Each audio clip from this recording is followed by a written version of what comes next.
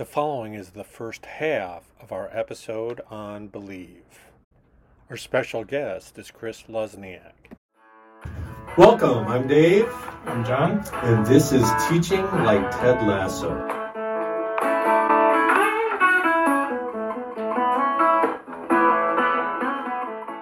What's our theme for today going to be? Believe. Why do you think that's an important theme for this? Because the show is all about it. We should start by saying spoilers. When at the beginning of the show, the sign is put up and then referenced and then becomes a part of the plot and disappears for a while and then comes back to be an important thing in the show. Before this, I was listening to the Richmond Till We Die podcast with special guest Diana Butler Bass. She makes the case for the idea that the belief sign is a character in its own right. The following is a scene from season 1, episode 10. So I've been hearing this phrase y'all got over here that I ain't too crazy about. It's the hope that kills you. Y'all know that? I disagree, you know? I think it's the lack of hope that comes and gets you. See, I believe in hope. I believe in belief. Now, where I'm from, we got a saying too. Yep. Question, actually. Do you believe in miracles? Now, I don't need y'all to answer that question for me. But I do want you to answer that question for yourselves. Right now. Do you believe in miracles? And if you do, then I want y'all to circle up with me right now. Come on, let's go. One of the big ideas, it seems like in that talk, is do you believe in miracles? Do teachers have to believe in miracles? What are the miracles teachers have to believe in? Talking with Xavier, my son who's a first-year art teacher, there is a hesitancy to believe that everybody can join in and participate. Almost a disenchantment. When I hear that, I think about the miracle that I've seen in classrooms is this one that Ellen Keene taught me. I watched Ellen Keene in a ballroom with a bunch of students she had just met because she was presenting at a Michigan Reading Association conference. And she asked the student something, and the student said, I don't know. Which has happened to all of us. Right, yes. Right. And her response was, pretend like you did know. Imagine that you did know. What would you say? Right. And my first reaction to that is always, like, what difference could that possibly make? And yet, it made all the difference. Right. And it allowed that student space to speculate or to feel safe or whatever, and the student was able to share. I thought, one-time miracle, right? So I'm teaching in a 5th grade classroom, not my classroom, and we're talking about fractions, and I asked a student, you know, how did you get that? You're like, I don't know. And I tried it, and it worked. It freaking worked. It was a miracle. The student ended up being able to explain exactly what he did, imagine what he did. And I said, well, that was a great imagination. And his response was to me, well, actually, that's what I did. And again, it freed it up. And I know you've used it actually with your college students. With college students, for kindergartners, with everything in between. Yeah. But it feels like a miracle. It does. Right? And it's simply asking a question, asking students to sort of believe in themselves. Yeah. And thinking about it in this context, it makes me wonder if it lets the student know that I think they have something to say. Right. That I believe in what they're thinking. Right. And its value to the class. Back to, obviously, how do you help teachers develop these beliefs in their students, in themselves, in the content that support and motivate them to try to get better? What I said to him in the moment was, think about experiences, that he has evidence that what he's doing is meaningful, that he can engage learners, that what learners are doing is benefiting them. It's so easy always to think about examples where things didn't work out, right? That we can do that to the exclusion of those miracles that we've seen. I mean, Ellen Keene has talked about a miracle as well. She's also talked about how she'll cut people off in the middle of their work, and their response is, "Wait, we're not done." How great would that be, right? Yeah. To have them, and one of our former colleagues, Rebecca Walker, would say the exact same thing. You know, the best time to interrupt somebody is when they're in the middle of their work, or to ask, they want more, and they're able to ask, "What are you talking about right now?" Something, was it you or she who used to talk about something for you to think about on the way home? Yeah, that was something, but I'm sure I got it from her, or we got it from the same source at Western. I think, we posit these norms from some of this work on complex instruction we've been doing. Nice connection, yeah. Right, so I've been thinking about the difference between, I think part of my problem before was that I didn't necessarily separate community agreements and norms. And norms I'm now thinking of as how what it looks like to me when the class is doing mathematics or engaged in learning. And the community agreements are feedback from the learners about what do they need in order for those norms to be possible. Oh, interesting. Right? I haven't done enough intentional teaching of group work before, right? Like sometimes it works, sometimes it doesn't. I've kind of washed my hands of like, maybe that's not something I can make happen with this group. I didn't believe, right? So, but if I really believe they can, then it's a question of, well, what experiences do they need, right? What feedback should they get? I believe in group work, but I don't always believe in some of the things that go around it. But when I see it work, it's like, holy cow, this is a miracle. And I've always had group-worthy problems, I think, right? So they're not doing some kind of meaningless activity. Right. But I haven't necessarily designed it so they need each other. Right. And in connection with like the football team, right, you need forwards, you need defensemen, you need the goalie, right? So those players need each other. They cannot, one person, as they discover with Zava, right, cannot do everything. The following is a scene from Season 3, Episode 5. No, hold on. Hey, knock it off, okay? We're not doomed. No one is doomed. But bumper catch, yes, you're right. It is a sign. I agree. Yeah. Fact is, it's just a sign. All right, guys, listen to me. Belief doesn't just happen because you hang something up on a wall. All right? It comes from in here, and up here, down here. Only problem is we all got so much junk floating through us, a lot of times we end up getting in our own way. Crap like envy or fear, shame.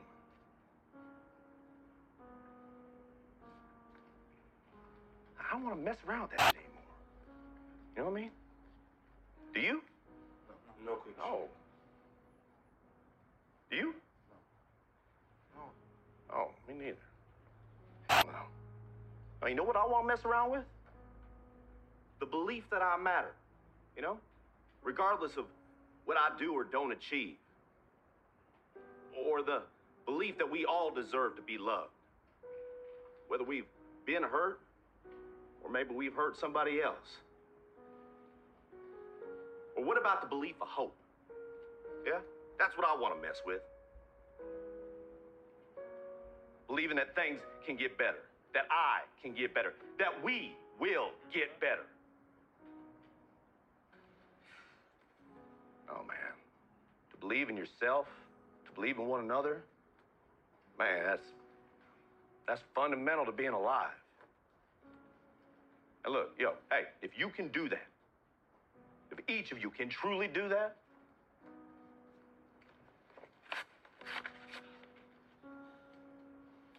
can't nobody rip that apart. So yeah, they're not feeling good about who they are. And so So when you were talking before, that's what made me think about that sign, is we've got lots of students who have that same stuff swirling around, getting in the way of them being successful. Right. And then we can invite them in, right? Our class might be the one where they start to believe in themselves. Right. And that's got to be more than a sign. We have a Facebook page, and we've asked teachers to post pictures of their classroom. A lot of them have the believe sign in their classroom. Yeah. What does that mean? So what does believe mean in the classroom that helps students, teachers, everyone get the stuff that is inside them that gets in the way of their success and helps them to believe in themselves, to believe in each other, to believe in the beauty of mathematics? That's really a fundamental question, yeah. Right? Much like what Ted is saying, right? So he's saying it's not about football, it's about what it means to be alive. Right. And I think that for us, it's what it means to be alive in the classroom, in our profession. Yeah, and us make progress and make a space for students to make progress. Mm-hmm. This seems like a good spot to we've yammered. Let's listen to what our guests have to say. Yeah. I'd like to welcome Chris Lesniak to the Teaching Like Ted Lasso podcast. One of my favorite teachers and such a delightful person. We're really glad you could join us. Oh, thanks for having me. So glad to be here. Could you introduce yourself to the listeners? Yeah, like you said, I'm Chris Lesniak, math teacher for a long time. This would have been my 20th year in the classroom teaching high school. I taught in New York City public schools for almost a decade. I taught in LA for a while. And then I recently moved to Ohio with my husband. And I just took this year off because I do a lot of work with schools as a consulting and speaking and building some curriculum things, along with my whole debate math world, which we'll get into a little bit later, I think. I just really want to build classrooms that have more student voice and feel less like a STEM and more like a humanities type experience for students. What do you see as the difference? They're not that different. I think we're too quick to split them up, but I think too often it's easy in math class to focus on getting the right answer and just having a number and versus the problem solving and the asking a good question. Like you think about 3-act tasks and things, like getting students to really explore and play and ask things that have opinions on them. Like I have some great projects with debate math where we get opinions, and it's not much different. Like their final product is not much different than writing an essay for English class.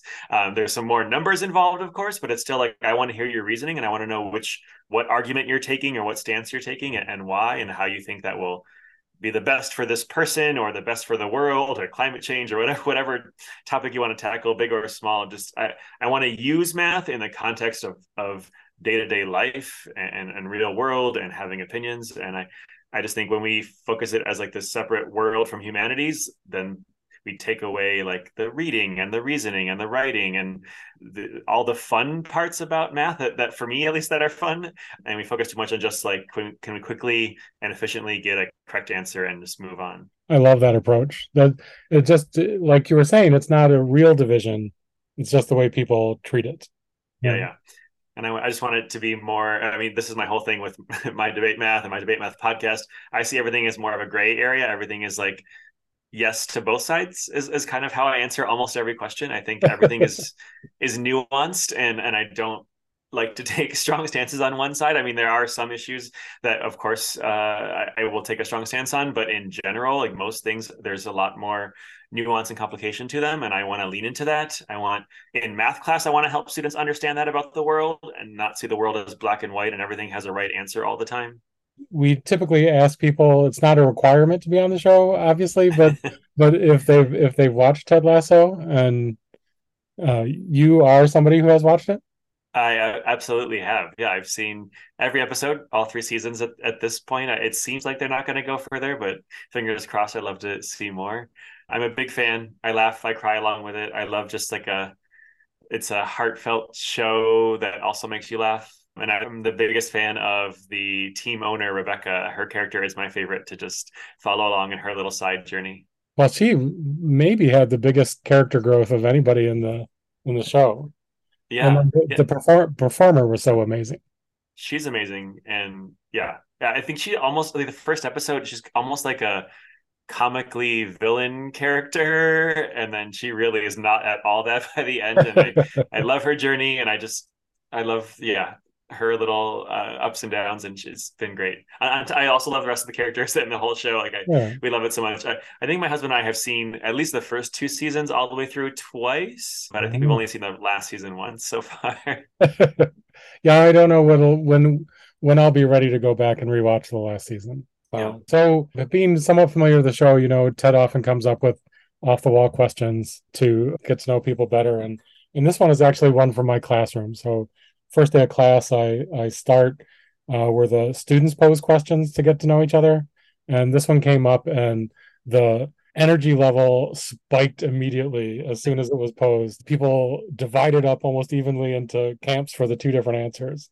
It's a little more violent than some of these questions might be, but if you had to fight, would you rather fight one horse-sized duck or 100 duck-sized horses? I am a lover, not a fighter. I am not going to fight. In either case, I'd run away or try to get along with them. Let's all make peace. I think the 100 duck-sized horses sounds adorable, and I can't imagine needing to fight them because I think they just want to cuddle up with me and my dogs, and I'd have 100 new pets that are nice and small. I horses are great, but I don't want to take care of a full-size horse, so I'll take care of 100 duck-sized horses. I'll go with that. Alrighty. My argument to them was that a horse-sized duck is basically a dinosaur. Yeah. So you should be thinking about dealing with the dinosaur. It sounds way too big to deal with, and I'm just imagining like stomping like a giant, kind of like shaking the ground as it walks.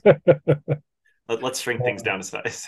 Yeah, and I hadn't thought about them as pets. I had a friend that used to raise miniature horses, and they were like, they were smaller than a Great Dane. She'd have them in the house, and they were very pet-like. Yeah, and I can start a whole adoption agency, and people can come adopt one, take some of them off my hands. Oh, very good. That's the best resolution to this question I've heard yet. Okay. So our theme for this episode is believe. And we thought about you immediately, both because of your role in Lonnie Horn's book, Motivated, which is up behind you, and what you mentioned a little bit in your introduction, Math Debate, that seems kind of centered around belief. How have your beliefs about learners kind of mattered to your teaching? They matter a lot. I would say they've evolved a lot over the years. I think back a lot to like 20 years ago, I was always a good math student, and I went through grad school in math and then became a teacher. And I was like, I'm young and energetic and quirky. I'm just going to make math fun and just lecture at kids, and they're going to love it, and it'll be fine. And of course, that didn't work. It worked for maybe some kids, but over time, I really learned like I really want to reach every student, and I've learned, and I now believe that I can have an effect on every student's learning. Like every single one, I want to help them all learn. Like maybe they won't all get an A+ on the calculus test at the end, but they will all grow in their understanding of math, both in like the standards of the content and the standards of math practice. Like I want both things to be happening to some degree. And so I think about, I really believe all learners can learn math, and that can look different for each person in my classroom. I really believe everyone has something to share, has great ideas. I think I value their voice. And I think that has been a journey for me over a couple of decades here of teaching, but it's where I teach now, like from that with my heart. And I want that to be a part of our classroom culture. And I want students to understand that of each other as well. Like every voice is valued. And so I'm not looking for the smart student, let me put that in quotes, to just, give us the answers so we can move on. I want to know what everyone, and I want them to care about what their classmates have to share, so that we really have a community discussion. Like I said, more like a humanities, like a book study or a book club than a math class about answer getting. And that really leads to kind of where I was hoping you'd talk about kind of what the learners believe about themselves. It's not always easy in math, especially because some students have been told they don't belong for whatever reason, from not necessarily even teachers, like maybe teachers, but it could be parents, could be friends, could be just some social media, movie, TV, something tells them they're not one of these math people. They're not a mather. So sometimes it takes a little bit of extra work in the math class to really help students feel invited in. Of course, there's always some students who just love math and jump right in and feel a part of it, but I want all of them. So I focus a lot on relationship building. I think about like Sarah Vanderwerf's name tense at the beginning of the year, and where students answer a question to me and I write back to every single student. And yes, it's a lot for the first week of school, but it's just one thing I commit to doing every year, that like we have a little side written conversation. I also open most classes with some kind of discussion or debate, which could be a 2-3 minute, what's the best pizza topping? It doesn't have to be like an in-depth math concept that we're debating at that moment, but I make it clear that I want to hear from everyone. And doesn't necessarily mean you're standing up in front of the whole class talking to everyone. That is a whole other layer of anxiety for students, the public speaking part. But I want to come by their group and hear their thoughts and just listen. I think listening is my biggest skill that I've improved upon as a teacher. And I just want to hear their thoughts. And I think just listening and nodding and being like, wow, that's really cool, and just leaving it at that without any feedback really sends the signal to students that I want to hear their thoughts and they're not being judged for their thoughts. Like, it is a conversation. That's interesting. I think about the name tense too, that like writing instructors will talk about one of the most important things is just to let the students know that you read it.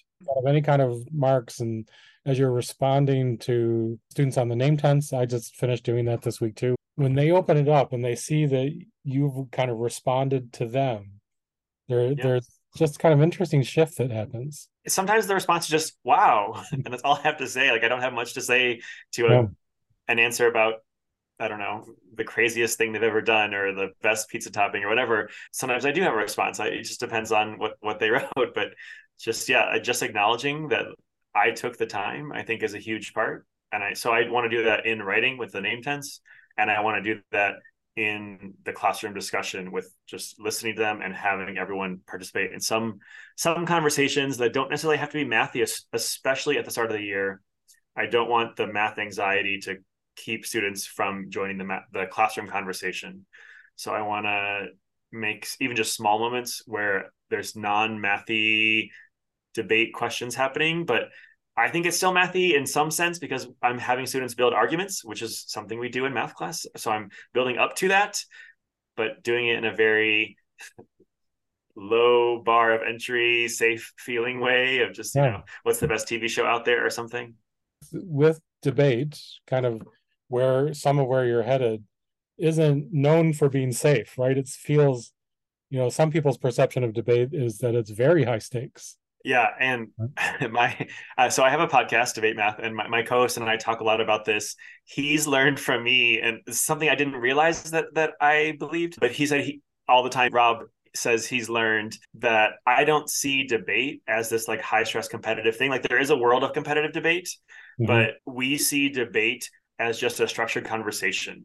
Like, in a debate, when everyone has an opening statement, that is that everyone gets a chance to just speak what's on their mind.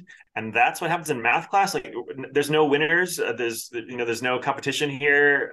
So there's no stress, but there's just a structure to it so that everyone gets to talk and everyone has to listen, so that when there's a response part, if there is a response part of the discussion, that you're ready to respond to someone. Which means also that they're listening. Yes. And I want to build their listening skills as well, because I know as a student, I was not a good listener. I was just, how do I get my points, and then let me zone out and get to the next class. Well, because that was the game, right? That was the way it was presented to us. Yeah. And I learned how to play the game pretty well. So that's all I cared about. So what's kind of the effect you've seen over kind of starting with these small, inviting, low stakes questions to what would be kind of partway along the journey, right? So once students are involved in the classroom, they believe that they've got a voice, they're listening to their classmates' voice, what kinds of things are happening in class then? I'd say if you came to my classroom, like 2-3 months into the school year, you would have a hard time finding me because I'm just floating around. So, I believe in a lot of Peter Lildahl's research. For a long time, I've been doing have students stand at the board, have randomized grouping that I change up regularly. So students are all comfortable when you come in my classroom talking with each other.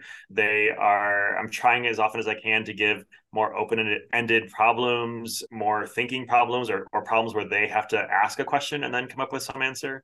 So they are working together, they're talking, they're at the boards, they're at their desk, they're moving around, they're trying things out. Yeah, and I'm somewhere around listening to a group or helping a group with a question they might have or something like that. And so I'm not as young as I used to be, but in my early years of teaching, I looked a lot like the students. And so you have a really hard time finding me then. It's a little easier now, but still I'm moving around, squatting down, just really trying to be with the students and be present with them. And I really want to listen for their thinking. And I think it's taken me a long time to figure out what that really means, and to not just say, oh, I think they know this now, I'm ready to move on, but to ask one more question or just to listen for 30 more seconds. And then I can find out, oh, there is a little gap there, or there's something they're missing that I can help them with. And so I really want to hear where they are, what they're thinking as they're going through things with their partners, and be able to nudge them in the right direction or ask a further question to deepen their understanding or something along those lines, to really, really help keep them growing in some way. And in some ways, like I was saying before, everyone has their own journey. Some students, even in my pre-calc class, are still making sense of fractions or percents or something, they're still it's all coming back in different ways. And so I just want to keep adding to their knowledge and understanding of all the math topics that I can as they come up. Yeah, there's so many things they've been told to do without having made sense of them. Right? Yeah. If you can get them to think in a sense-making way, like fractions come up and they'll be like, well, why do we do that? Which wasn't ever a question maybe they asked before. Yeah, I teach a lot of pre-calc over the year. I have taught a lot of pre-calc over the years. The unit circle is full of fraction relationships. And some students, understandably, just don't know that a fourth is less than a half, and a fourth of pi and a half of pi, don't. And sometimes it clicks when you relate it to the circle and the degrees, and they start to make sense of it, and you get this aha moment from them. But you're like, this was a middle school topic, but yeah, they never really had that, or just had the time to sit with it and make sense of it themselves. Sometimes, really, as a teacher, just to close my mouth and just listen and kind of see where they are, and try to be. This is hard to do, and I'm not always good at it, but try to be there at the right time, just give them just enough to keep nudging them, that zone of proximal development kind of idea. It's really interesting to me that you have so much of this happening in conversation, because I think that, when I'm talking with a student, it's harder to get to that spot than when they're talking to each other. When they're talking with each other, it very naturally goes towards newfound understanding and what they still have questions about. Mm-hmm. I mean, that happens too for me. But like I said, the listening, and the group work combined. So I'm hearing them, like you're saying, talk to each other. And that's when I can maybe overhear something and maybe butt in, maybe not even, and just kind of let it be for a minute and see where it goes. But yeah, I agree that them talking to each other, they're more open about all the ideas. They're checking their answer with me, but I want to get away from that. And I think I do if I just say less and less and listen more. And I really try to present math as not having a right answer often. I know you can all, find the intersection of two lines from various methods, but my question is not what the intersection point is, because that's kind of boring to do. My question is, what do you think is the best method for this problem to solve it with? And there's an opinion there. And so now I can hear what they really understand about those methods as they talk about their favorite method for that. And I can see where maybe some gaps are as they're talking about their opinions. So how do you find those debate questions? Just moving from what is the answer to how are we going to get there, or why?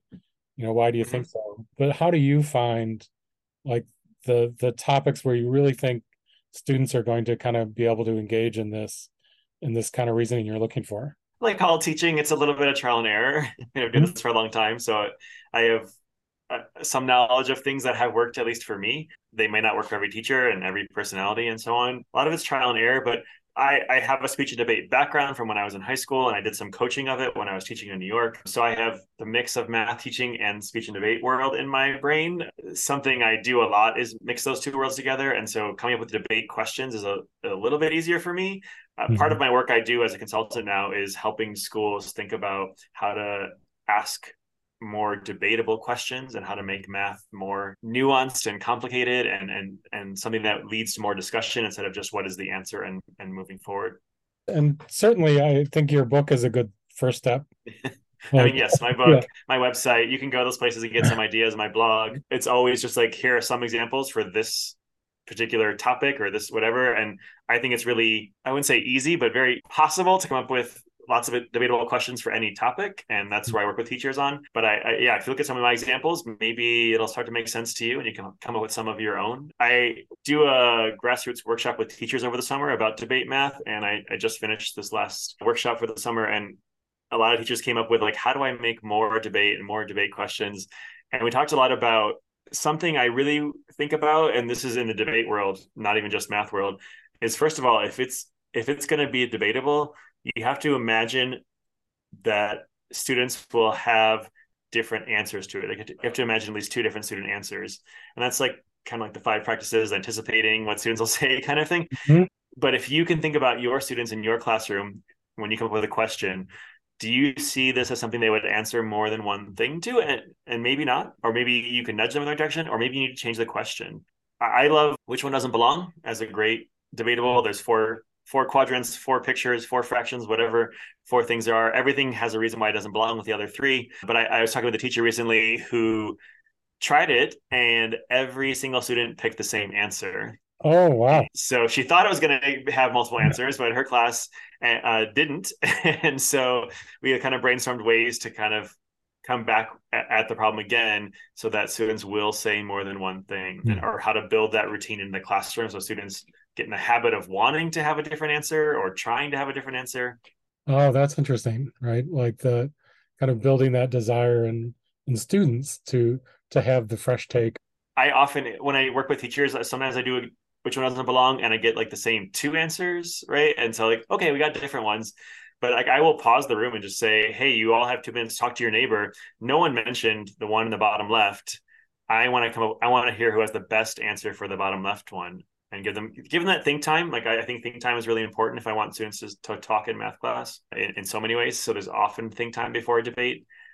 I'm like forcing them to think about a different thing. And I do that a lot with my math classes too. Like I know you all love to use the quadratic formula, but I want you to solve this by completing the square. And what does that even mean? Oh my gosh, I don't know. Go to the board, try something, see what you can do. But I'm gonna force a different way, and then you tell me which one you like better.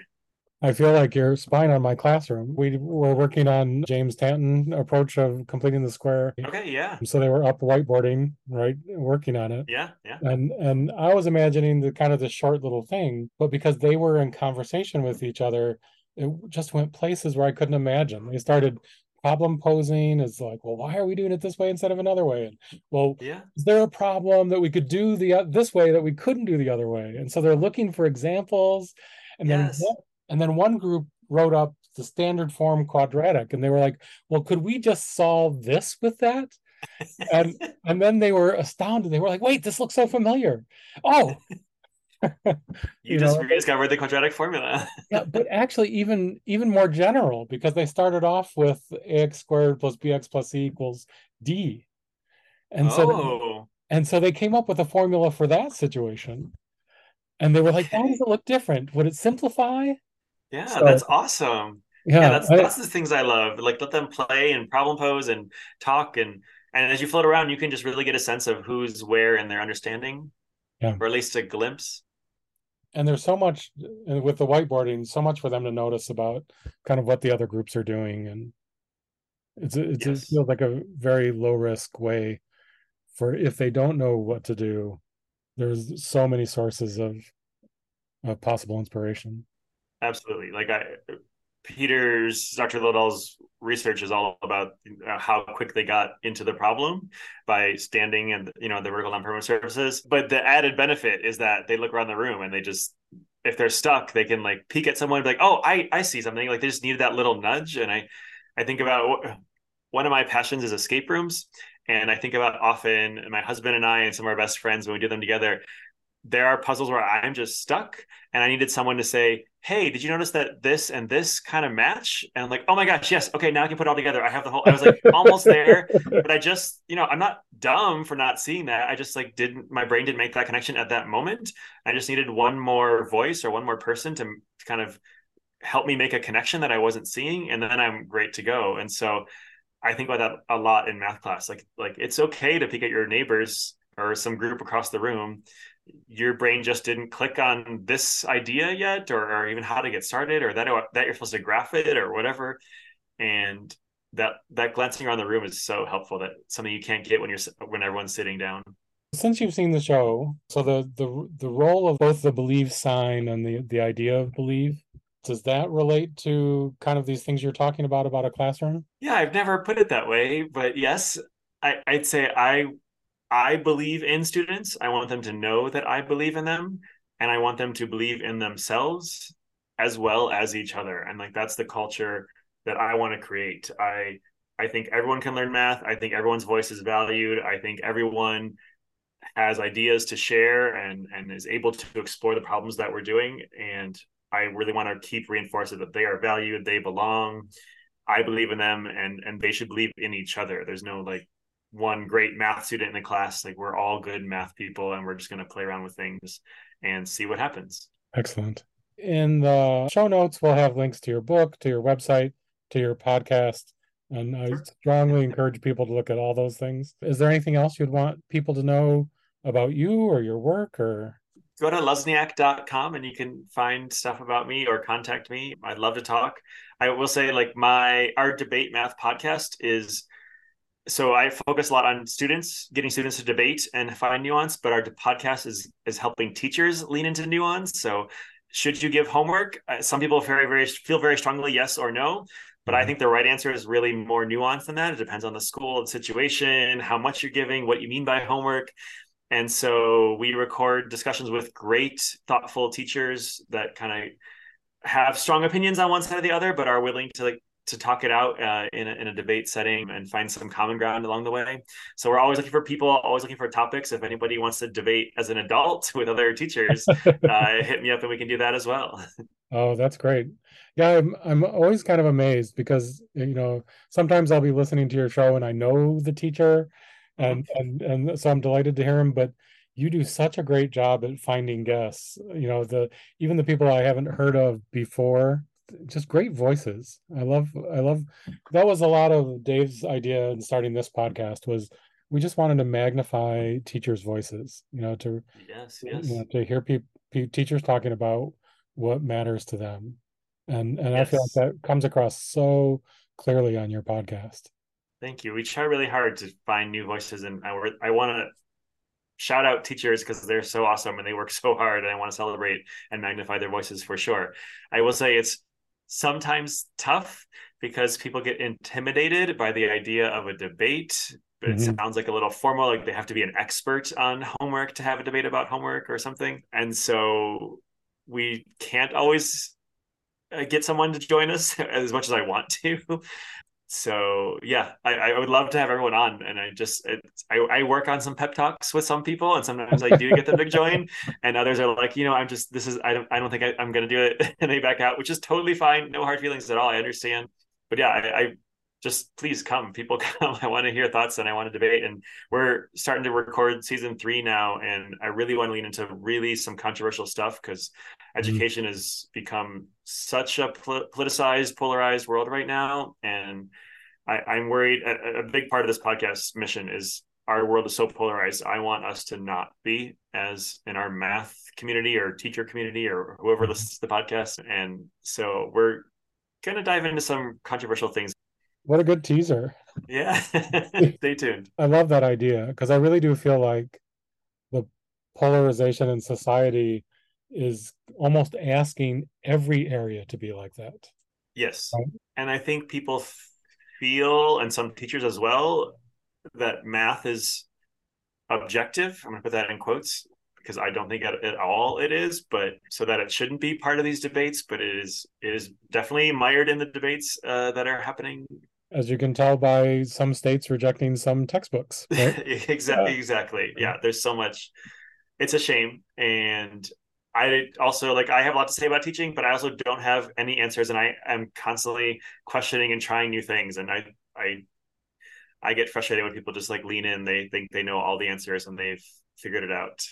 Well, thank you again, Chris. I just really appreciate you being here and your energy and everything you do for and in the teaching profession. No problem. Thanks for having me. It's been a pleasure. This is a great conversation. Have we missed anything? I don't. Well, yes, right? Because this topic, I think, it could be 2 episodes worth of stuff. Right. So.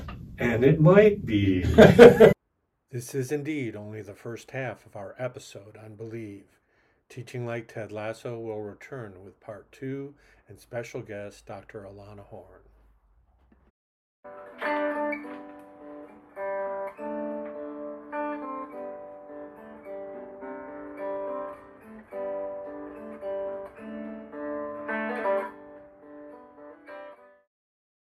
That was good. Yeah, great conversation. Yeah. And Chris and Lonnie were amazing. Yeah, I am a little worried. Worried about what? How are we going to cut it under 60 minutes? What? There's no way we're going to make it under 60 minutes. Listen, that's not what I want to hear from my co-host, John. Sorry, it's hopeless. Hopeless? Hopeless?